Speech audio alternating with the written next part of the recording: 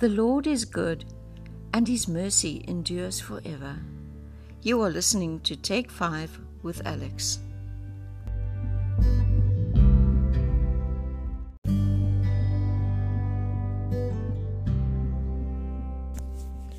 South Africa is going through an electricity crisis again. We have load shedding, which means power gets put off between certain hours. And sometimes, because of the lack of maintenance, the power just randomly goes off. This morning I was on my way to church and there was a problem again. So instead of going to church, I went to the shop, to our shop, and helped make breakfast, because some of the other people in town don't have generators, so we're very privileged and we can actually help out their customers as well.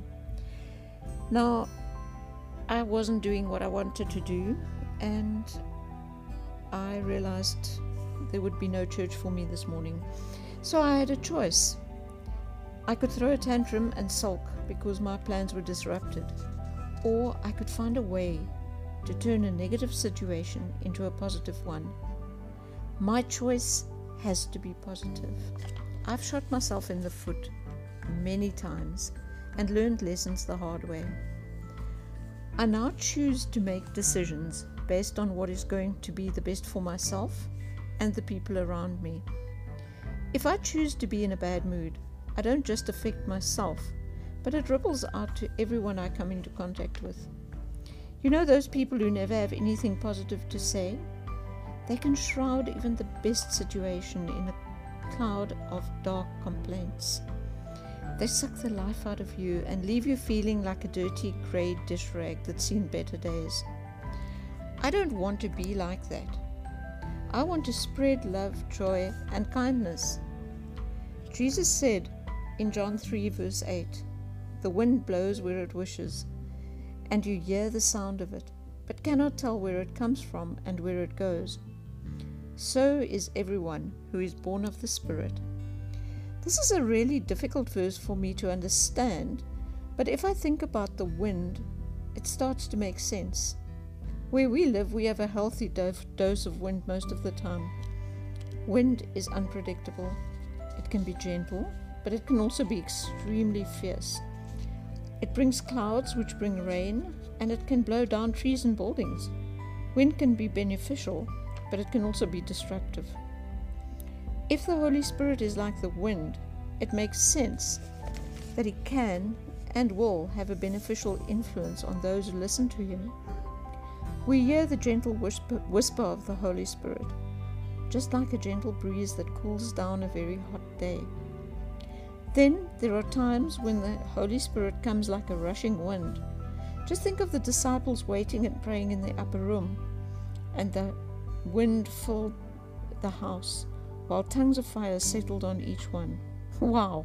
Now that's life-giving wind which brings rain and new growth. But what about the destructive wind? The tornadoes, hurricanes, and cyclones. Where do they fit in? I think that the Holy Spirit will, with our permission, tear down the strongholds we have built in our lives.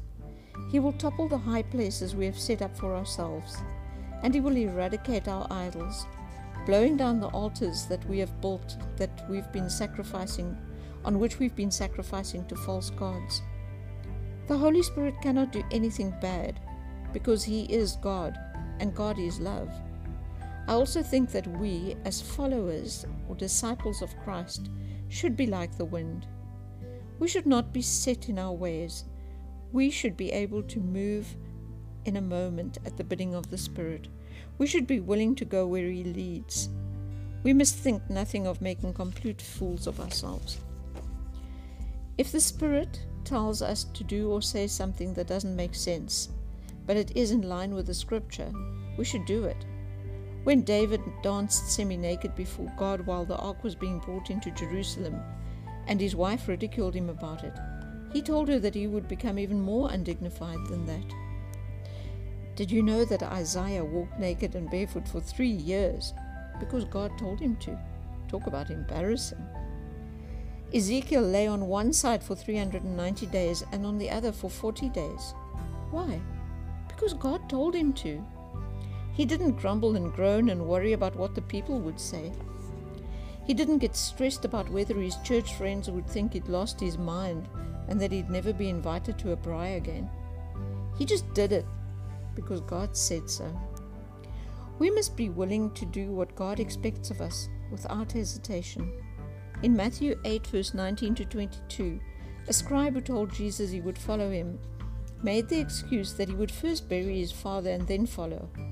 Jesus answered and said, "Follow me, and let the dead bury their own dead." No hesitation, no excuse. Just instant obedience is expected of us. Like the wind, be willing to change direction and intensity without question. It's a place we need to get to.